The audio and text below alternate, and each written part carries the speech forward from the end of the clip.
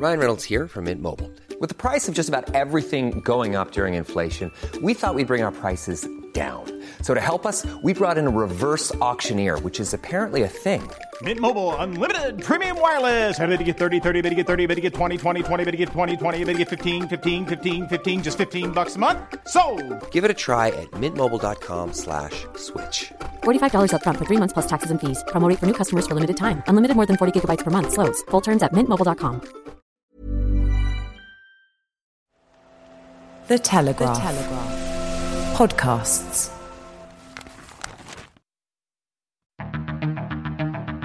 I'm David Knowles, and this is Ukraine, the latest. Today, we analyse the evolving situation on the ground in Kherson as Russia braces for a Ukrainian attack on the occupied city. We discuss a number of important diplomatic updates from around the world, and we speak to Ukrainian businesswoman Olga Shapovalova about how businesses have coped, changed and adapted to the ongoing Russian invasion. This hideous and barbaric venture of Vladimir Putin must end in failure. Ukraine can win, Ukraine must win, and Ukraine will win. Nobody's going to break us. We're strong. We're Ukrainians. Every weekday afternoon, we sit down with leading journalists from the Telegraph's London newsroom and our teams reporting on the ground to bring you the latest news and analysis on the war in Ukraine. It's Wednesday, the 19th of October, day 238. And today, I'm joined by our assistant comment editor Francis Durnley, our foreign reporter Verity Bowman, and our guest, Olga Shapovalova, head of partnerships and B2B at the Ukrainian educational tech startup Headway. I started by asking Verity for the latest from Kherson. Yes, of course. So Russian officials have said that the battle for the occupied city is in the very near future. I've been speaking to people on the ground all morning, and I'll get to that in a bit, but just to give a bit of background first. So General Sergei Surovikin, commander of the Russian forces in Ukraine, has said in an interview to Russian TV that the situation in Kherson is tense and difficult. And what we're hearing is that the Russian army is set to help civilians leave areas across the region. The general said further plans and action in relation to the city will depend on the tactical military situation as it develops. And what this has done is given rise to a bit of speculation that Russia may retreat. So the Russian-installed head of the Kherson region said last night that civilians are being evacuated and that the Battle of Kherson is about to begin. On the ground, what we know is that Russian forces have been driven back by 20 miles in the past few weeks and face being pinned against the right or western side of the Dnieper River, and this river runs alongside the city. There haven't really been any major shifts on the southern front, but I do think that Russia will struggle to hold on for much longer. The Kerch Bridge, which is key, has been badly damaged, and this means that Russia can't get supplies to the front line. Ukrainian forces have also reached the Dnieper River to the east of the southern front. So it's looking like very good news for the Ukrainian army in the south and bad news for the Russians. Verity, you mentioned you spent all morning talking to locals in Kherson. What are they telling you? So yeah, I've been speaking to them all morning, interviewing them, people from across the region. So what we've seen and what I've seen examples of are text messages warning these people to leave as soon as possible. We think that a lot of these have been sent by Russian authorities because they're saying, look, Ukraine's going to come in and they're going to be bombing areas and you need to get out now as quickly as you can. So one I was sent by was a local called Karina, and she said that she's received 3 of these messages in just one day. But she's even saying now that she's not going to leave because she doesn't want to leave her parents or grandparents behind. And she heartbreakingly said that she will hide in a basement and she will be praying to survive the entire time that she is down there. I also spoke to a woman named Irina who said that Russian authorities knocked on her door 3 times in the last few days, and she's finally agreed to travel to Crimea with her 8-year-old daughter. She said that fighting is edging close to her home day by day, and it's left her in this really impossible position of putting her daughter's safety above her desire to stay home. Even though she's managed to make it 8 months, she's done everything she can to stay with her family, but she says she's just been pushed to the limit. And she told me that she's terrified, but this is the only option. She doesn't know the exact time of her departure, but has been told it will be within days. And she went on to say then that she was just too scared to speak further, as her phone is likely to be checked, as we've seen before, at all of these checkpoints that she will have to cross to get to Crimea. And another person I spoke to was Victoria, who's just 21 years old, and she said the last few days have kind of felt like a bit of a quiet before the storm. There's not been too much going on, but she's seen a lot of vehicles passing by her house, and she has also seen soldiers, Russian soldiers, setting up in empty houses near her home, and she's heard one of these say that they're not going to surrender. Earlier today, she had flyers posted in her apartment building, and these were by pro-Ukrainians, and they were saying that residents needed to stay strong and, keep fighting. So, Russia right now is saying that they're committed to keeping Kherson, but what we will see coming next is unclear. I think something to also note is that Russia are saying that they're doing this large-scale evacuation of the area and that this could see 50,000 to 60,000 people move from Russia. But what's actually happening on the ground and how many of these people are leaving is really unclear. Well, thank you very much, Verity, for keeping us up to date. But is there anything else to mention about the imminent Kherson offensive before I go to Francis for some reaction to that? I think the last sort of thing to say is in terms of this evacuation, a Ukrainian official has accused Russia of organising a propaganda show.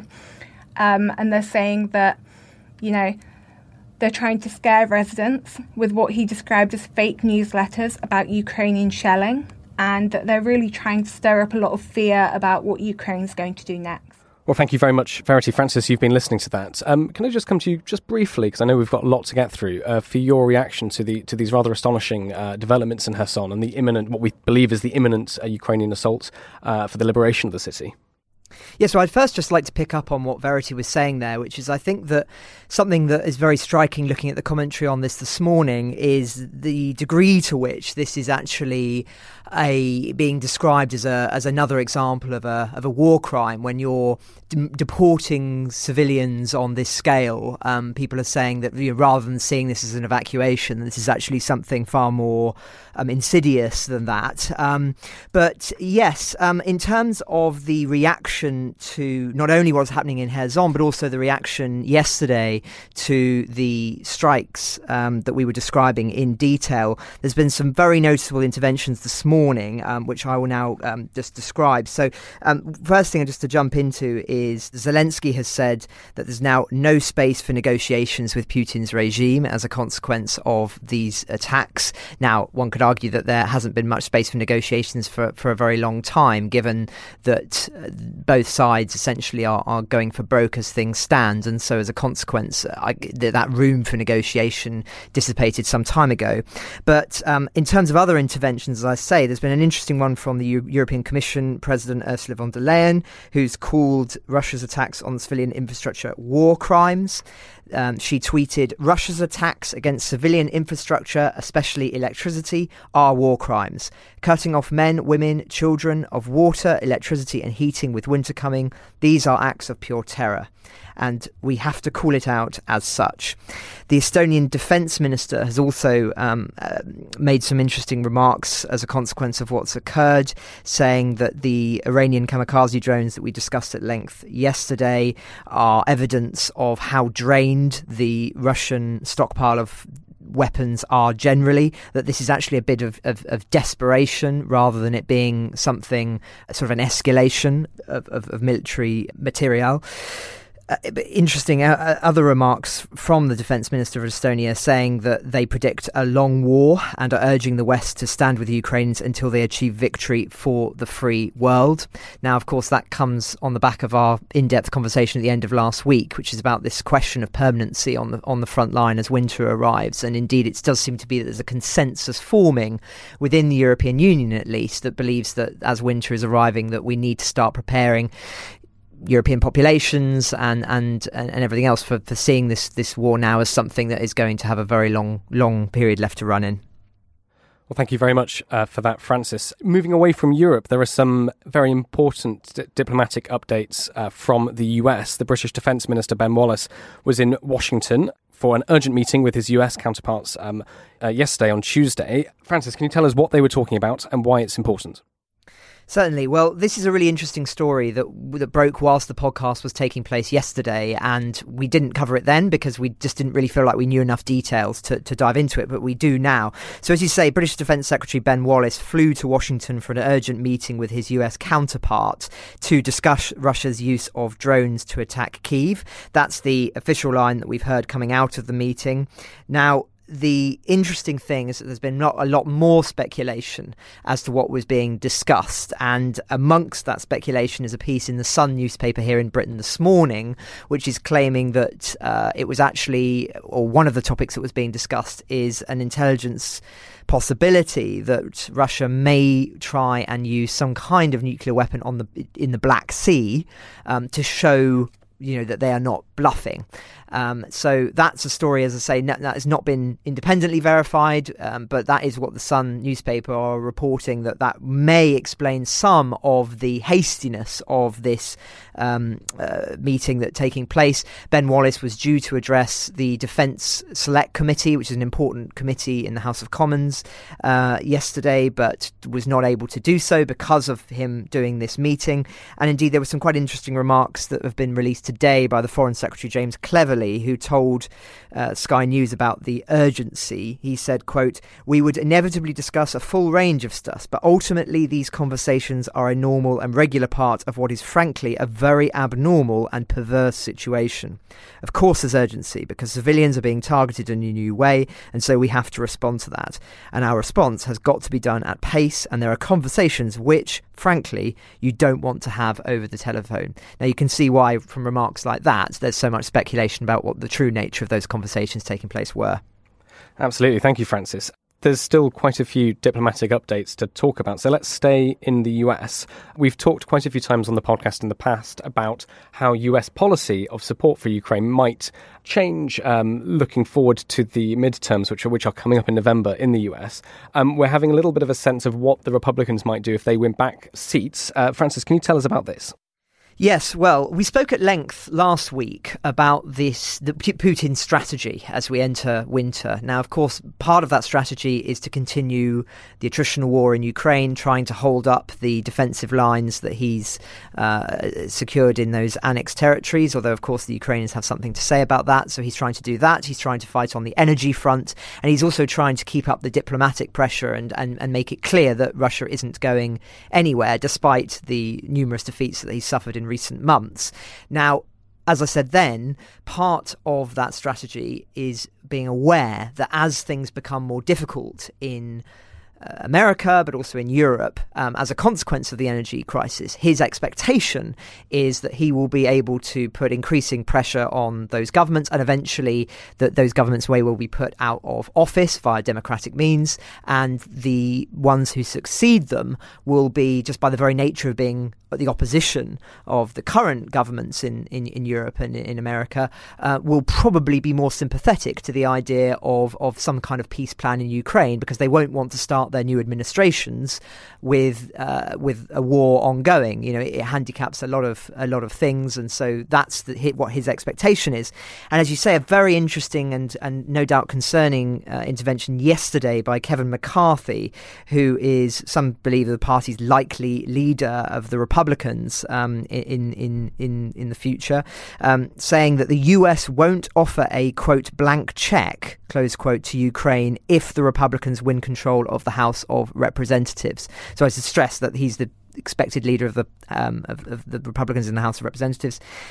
He suggested that Americans want Congress to focus on issues closer to home ahead of next month's midterm elections. So this is all being framed around the midterms, and of course some expecting that the Republicans will potentially take back both houses. By no means guaranteed, of course. A lot of things have changed in the United States in recent months, but nonetheless a very interesting intervention.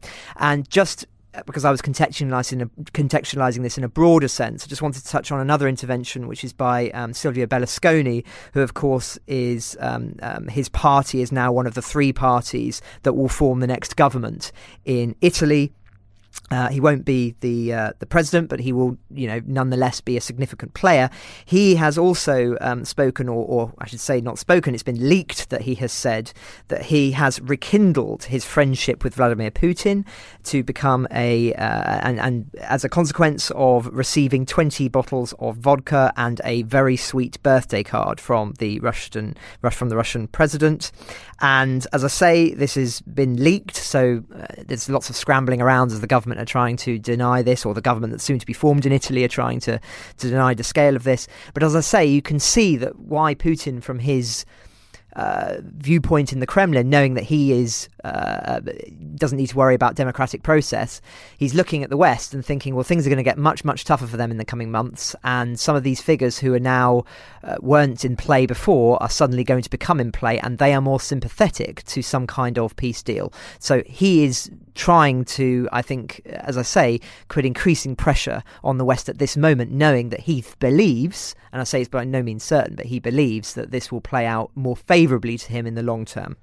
Thank you, Francis. Just going back to your point about the US, one thing, obviously, we know we have lots of listeners from the US, so it would be very interesting to hear from you, just your thoughts on the upcoming midterms, and just if you tell us a little bit about your vote and potentially how different parties, well, the stance of the Republican parties, do you think that's putting people off voting for them, or do you think it's something that might gain them votes? I think we'd be very interested to hear a little bit more from our American listeners on that.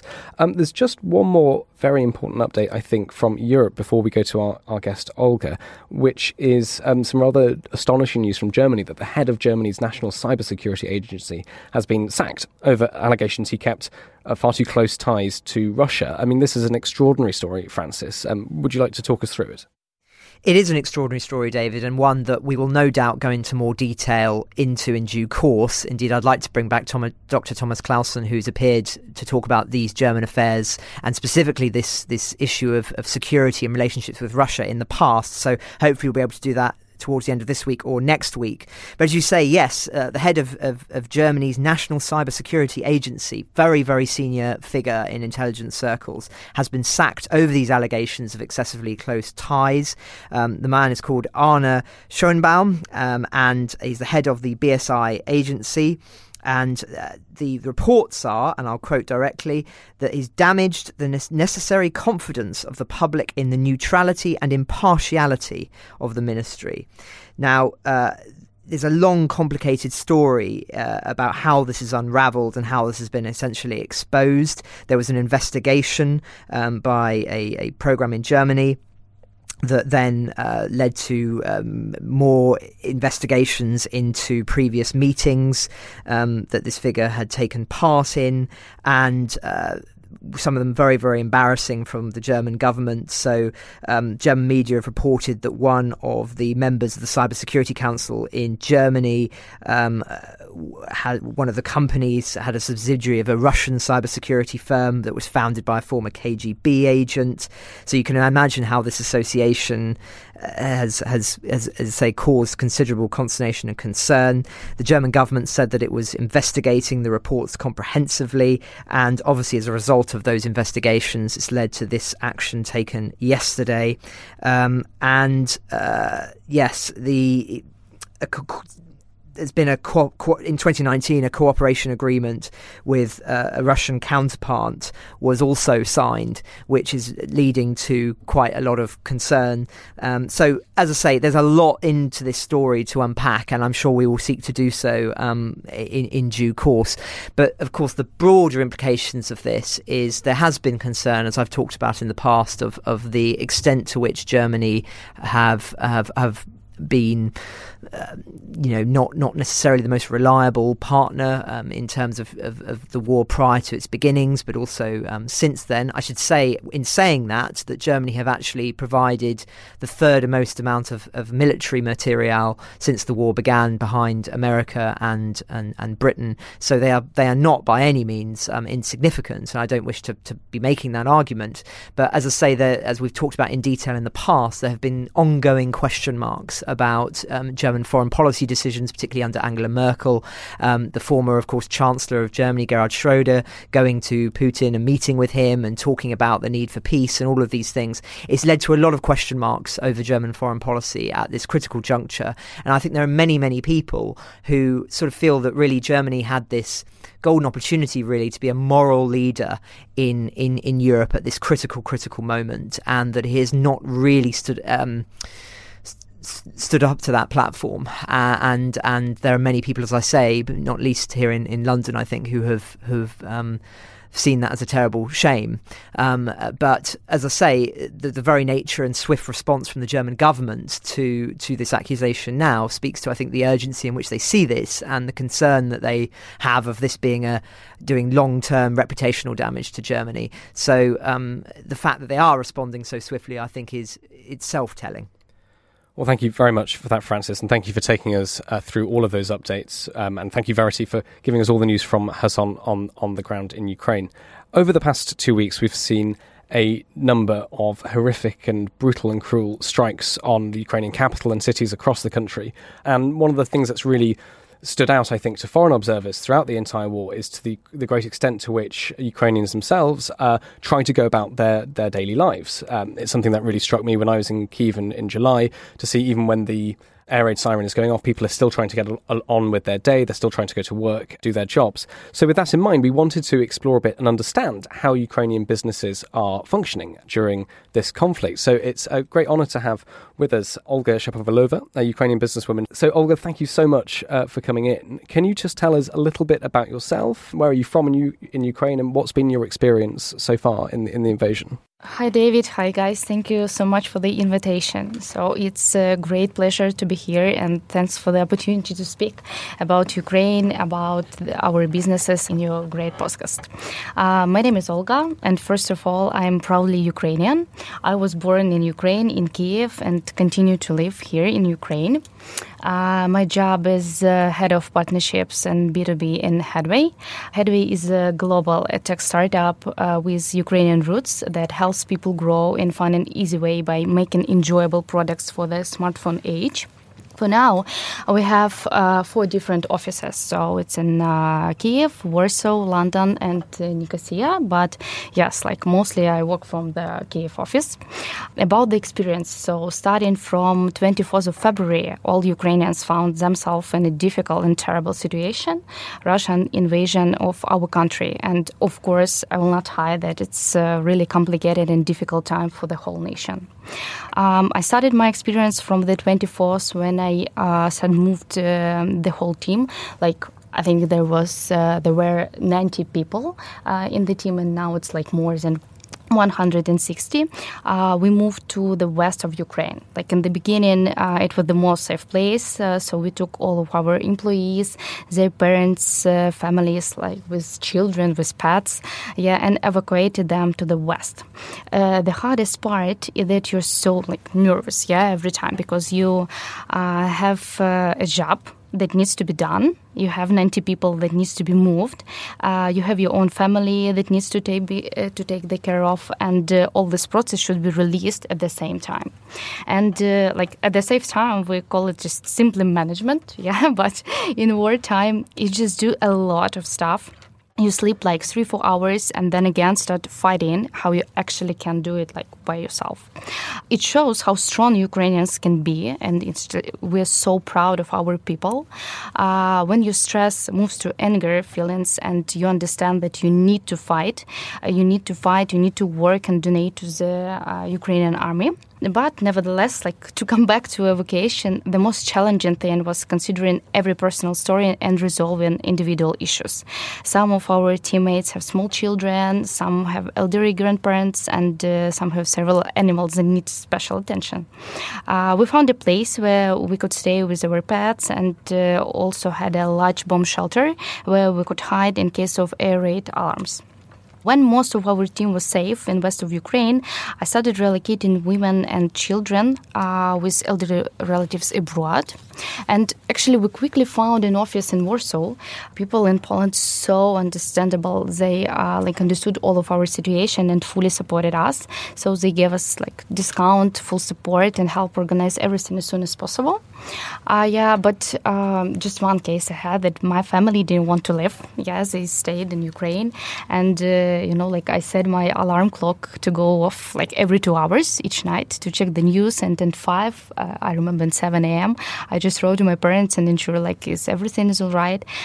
If they didn't answer me, I just even sometimes had a panic attack. And you understand that you need just to get up and go and again work and do all the stuff that you need. After 3 weeks of a full-scale war, my mother and sister agreed to go to Poland, thank God, and then while other relatives stayed in Kiev. But meantime, when everyone was in the safety place, I launched the B2B department at Headway. So as I took over the evacuation process, I had to put all of this job tasks aside, and it was full-time job. I was doing day and night, taking all the time and energy, but still we need to grow the business. Well, thank you so much, Olga, for giving us that intro there. So you mentioned how you're not just working on your new startup every day, but you're also organising evacuations. You're trying to get people out of the danger zone in the east of Ukraine to the west. We've known that there have been strikes across Kyiv for the past 2 weeks. We saw an awful story that one of your colleagues was actually affected by that. Can you tell us a little bit about what happened and the outcome of that? Sure, just firstly what I can say that I never wish anyone to be involved in this personally or with your loved ones, your family or colleagues. Unfortunately, one of my teammates, Ilya, he came under rocket fire on the 10th of October in Kyiv city center. And really, it's like a miracle that he stays alive. When he told me that he was there and injured, I couldn't even express what I felt in those minutes. It's you don't want to believe in that. You think that no, it's impossible because what is the probability that out of several million people who is now staying in Kiev, it's your friend, your relative, who will be at the scene of the accident. Till the end of the day, you believe that this will not happen to you, yes, and your closer people. But when it's happened, you understand the real word of war. He came to one hospital, then another one. We were on the phone the whole time.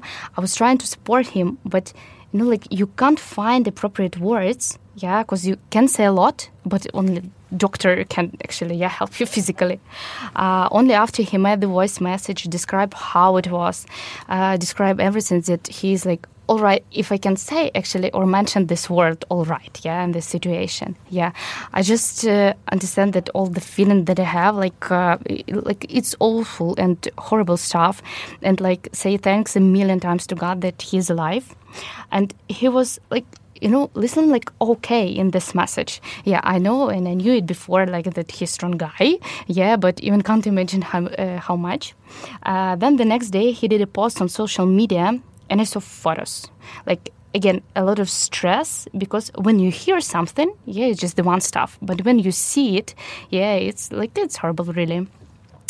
He was in the car that shocked wave from the rocket broke. Rocket broke the windshield into small fragments, and some of them popped to the face. Thanks God, now he's recovering. Of course, need time, but I think this experience, the whole team will remember, I think, for the whole life. So in the past 6 months, how do you and your team sort of keep your spirits up? I mean, if you're moving constantly, if you're working from bomb shelters, how do you keep people motivated and with a smile on their face? Is it possible to do that? Actually, I think the most important thing is support. It's about how managers work with the team, how internal communication we build, our human resource process. All the employees that you have, they need to be sure that the company will do their best to protect them We made a lot of mentor sessions with psychologists. We do meetings at a name like, how are you? Tell to the team and ask your neighbor. So support is the most important thing, and it's number one that you need to provide to your team. Of course, like, you need to understand that you need to have your plans. Of course, we can't maybe move some long-term now, but short-term you should have some personal goals, and that's why we have strategic sessions, we have some tactical approaches, just to make sure that all people understand what is they doing, how they building their own life, their career stuff at work. Especially me, I do a lot of sport activities, like 5 times per week, and actually your stress just decreasing. We need to understand that we will live with a new reality. We don't skip even our traditions, like for now. For instance, yesterday we had a book club, and like in online, offline format, as traditions, you need the team a lot, and we just understand that we have this supporting spirit, and then we can fight for the victory. Do you think that in your team and potentially other people in Ukraine have normalised these conditions now after 6 months of the invasion and a war that doesn't look like it's coming to an end anytime soon? Actually, I don't think they should do. Yes, they should normalise these conditions, because truly speaking, there is no normal conditions for the war. And it's not okay that people are sitting at least like 3-4 times in bomb shelters and trying to work and trying to survive and live. So no, Ukrainians, as any nation, should live with normal life in the country where they used to live, how they want to live, because it's like their right to life, and no one should take it away from them. A person actually can get used to everything, yes, but why? I can't find the answer, and I actually don't want even to. Many companies in Ukraine are doing their best to continue doing business, to support the employees. But truly speaking, I will never accept our new reality as normal. That's why we just need to fight, just need to bring the victory. But just if I can say that we normalize the conditions, no, we even don't want to. Thanks so much for that, Olga. Just one more question from me, really, just to get into the weeds of the business a little bit. I mean, you've described in the evacuation to the West how your colleagues have come under fire and have been injured. Just in terms of doing business day to day, how have the basic sort of practices of hiring, people starting new roles, working with teams, how has that changed for you and your operation over the past 6 months? Actually, the great question, because we have a lot of changes. First of all, starting for the launching the new department, launching the B2B. Especially even in normal life, B2B is a long-term stuff. So you need to make the long-term relationship with the clients. And I think during the war, it's like 2 times harder.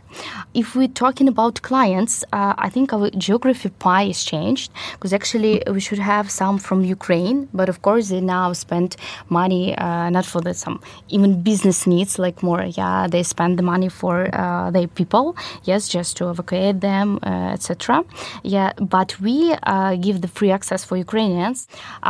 Clients that we have now, they're coming from UK, US, and of course, they react to the situation. They so supportive. They say they support us and support Ukraine, but no concessions that you are from Ukraine. So you need to make business, because business is business. That's why, if you have a great product, of course, you need to understand that you're making a business. You have a great product, so great, you can make the relationship.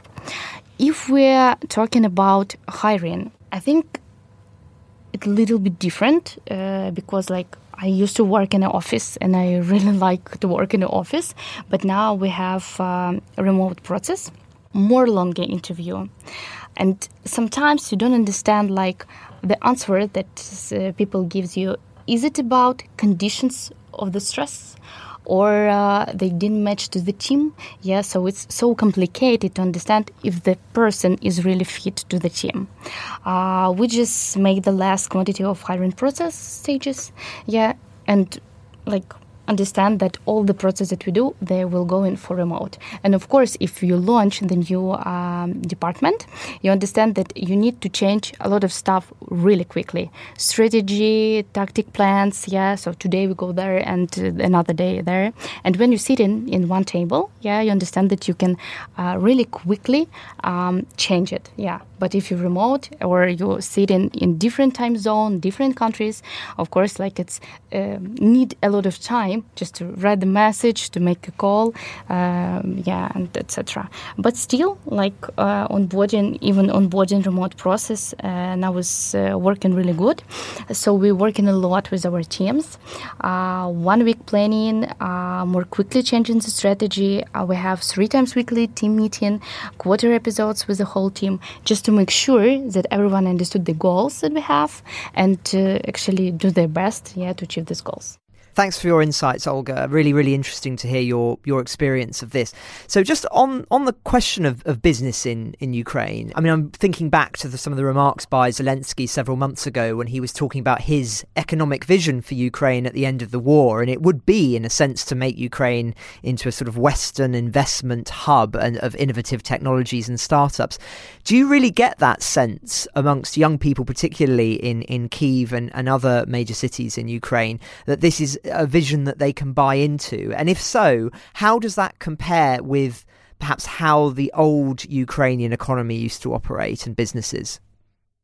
I think the changes will go for young entrepreneurs because actually now they understand the short-term goals that they have, and they will particularly try to do their best to move the business forward very quickly. Just to make sure, first of all, that the business will work, the first thing, and the second one, that they can bring really great stuff for Ukrainian economy.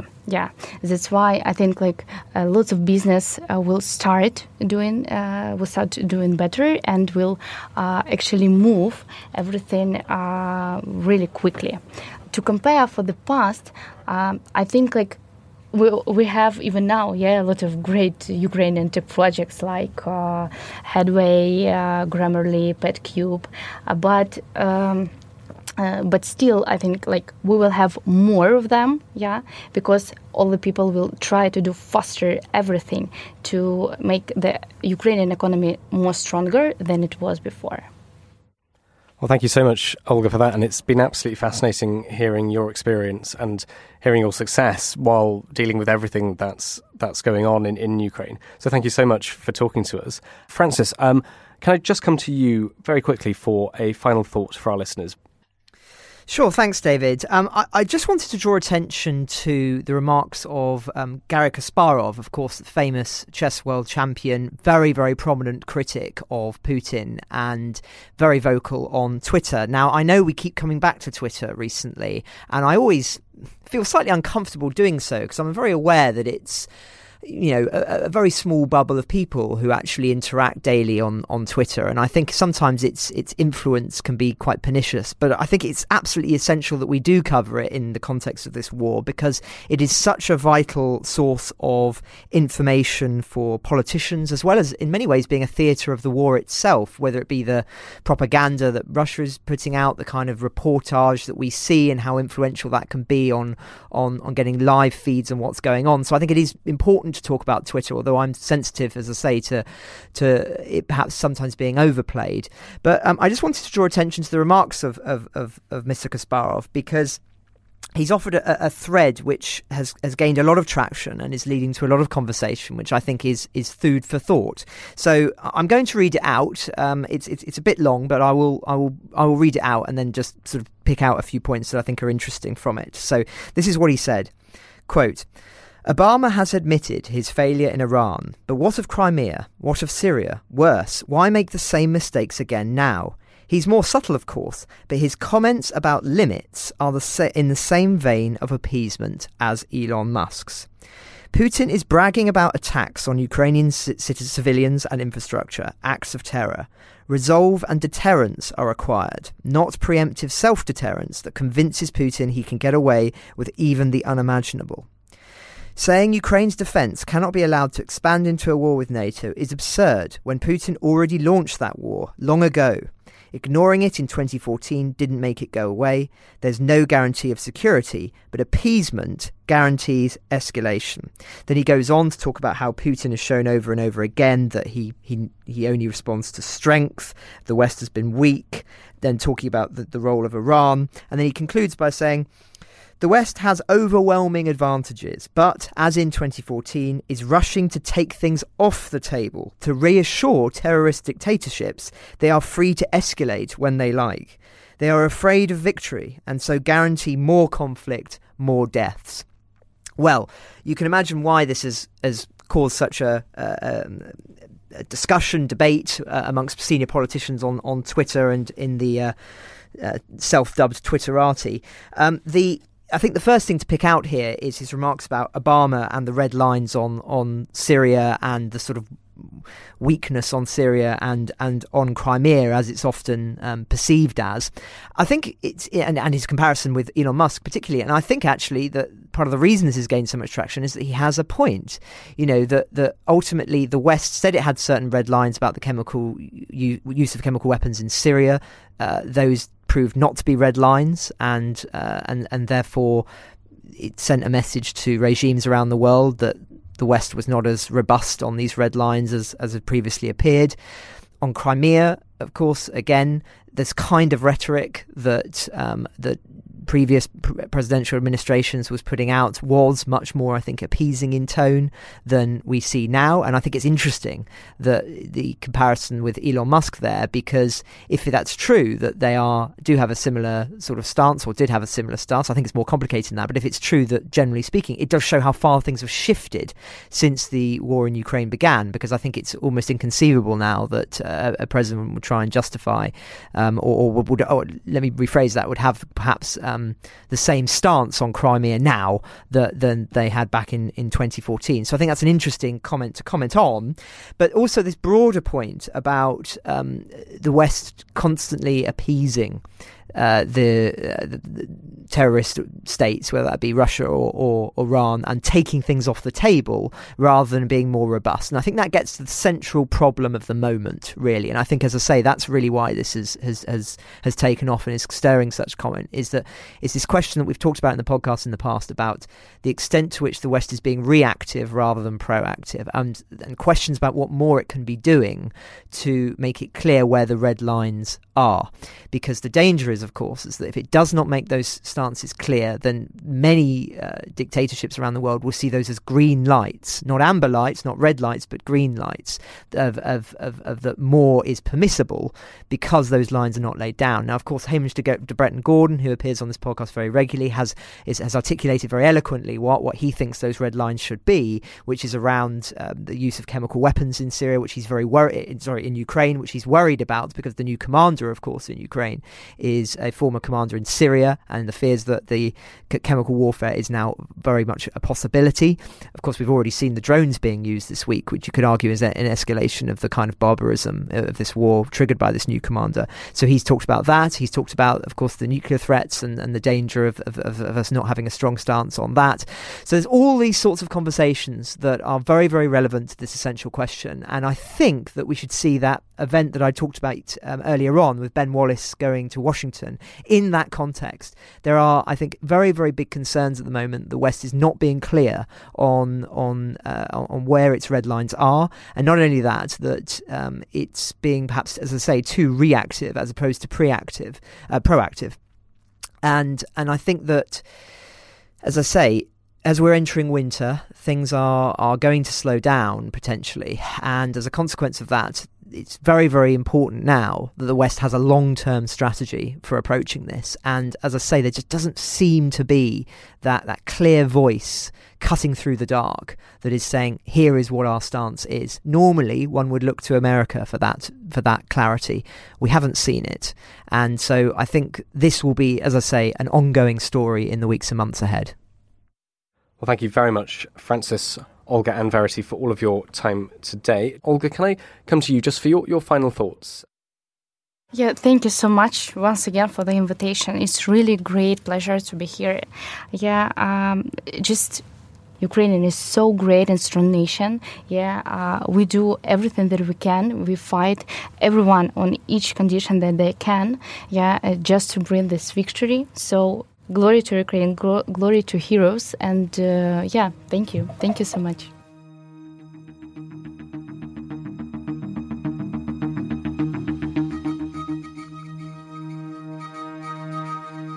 Ukraine the Latest is an original podcast from The Telegraph. To stay on top of all of our Ukraine news, analysis and dispatches from the ground, subscribe to The Telegraph. You can get your first 30 days completely free at telegraph.co.uk/audio. You can also listen to this conversation live at 1 p.m. each weekday on Twitter Spaces.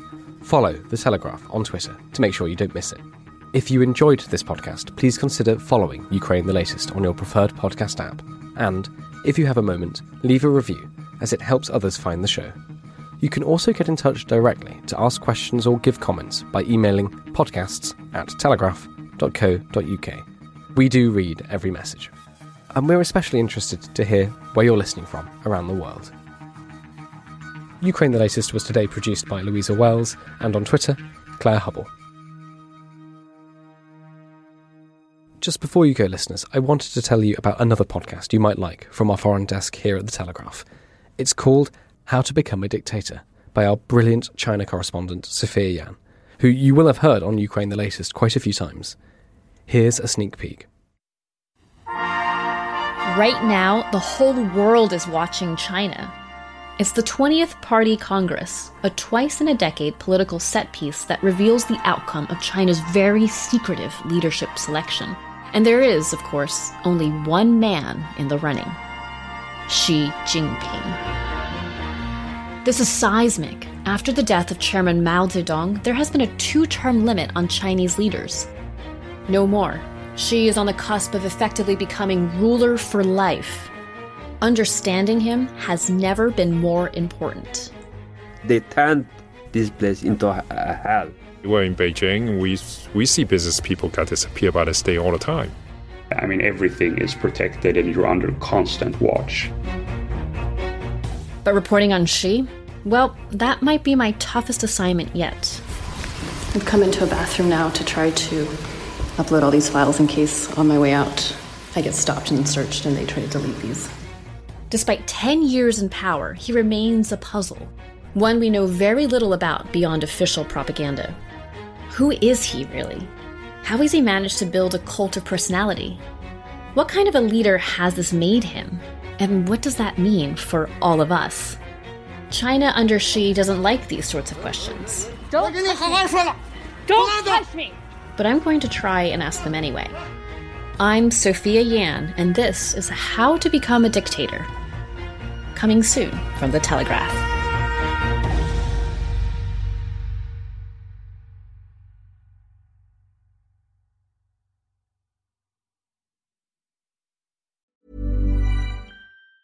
Hey, it's Danny Pellegrino from Everything Iconic.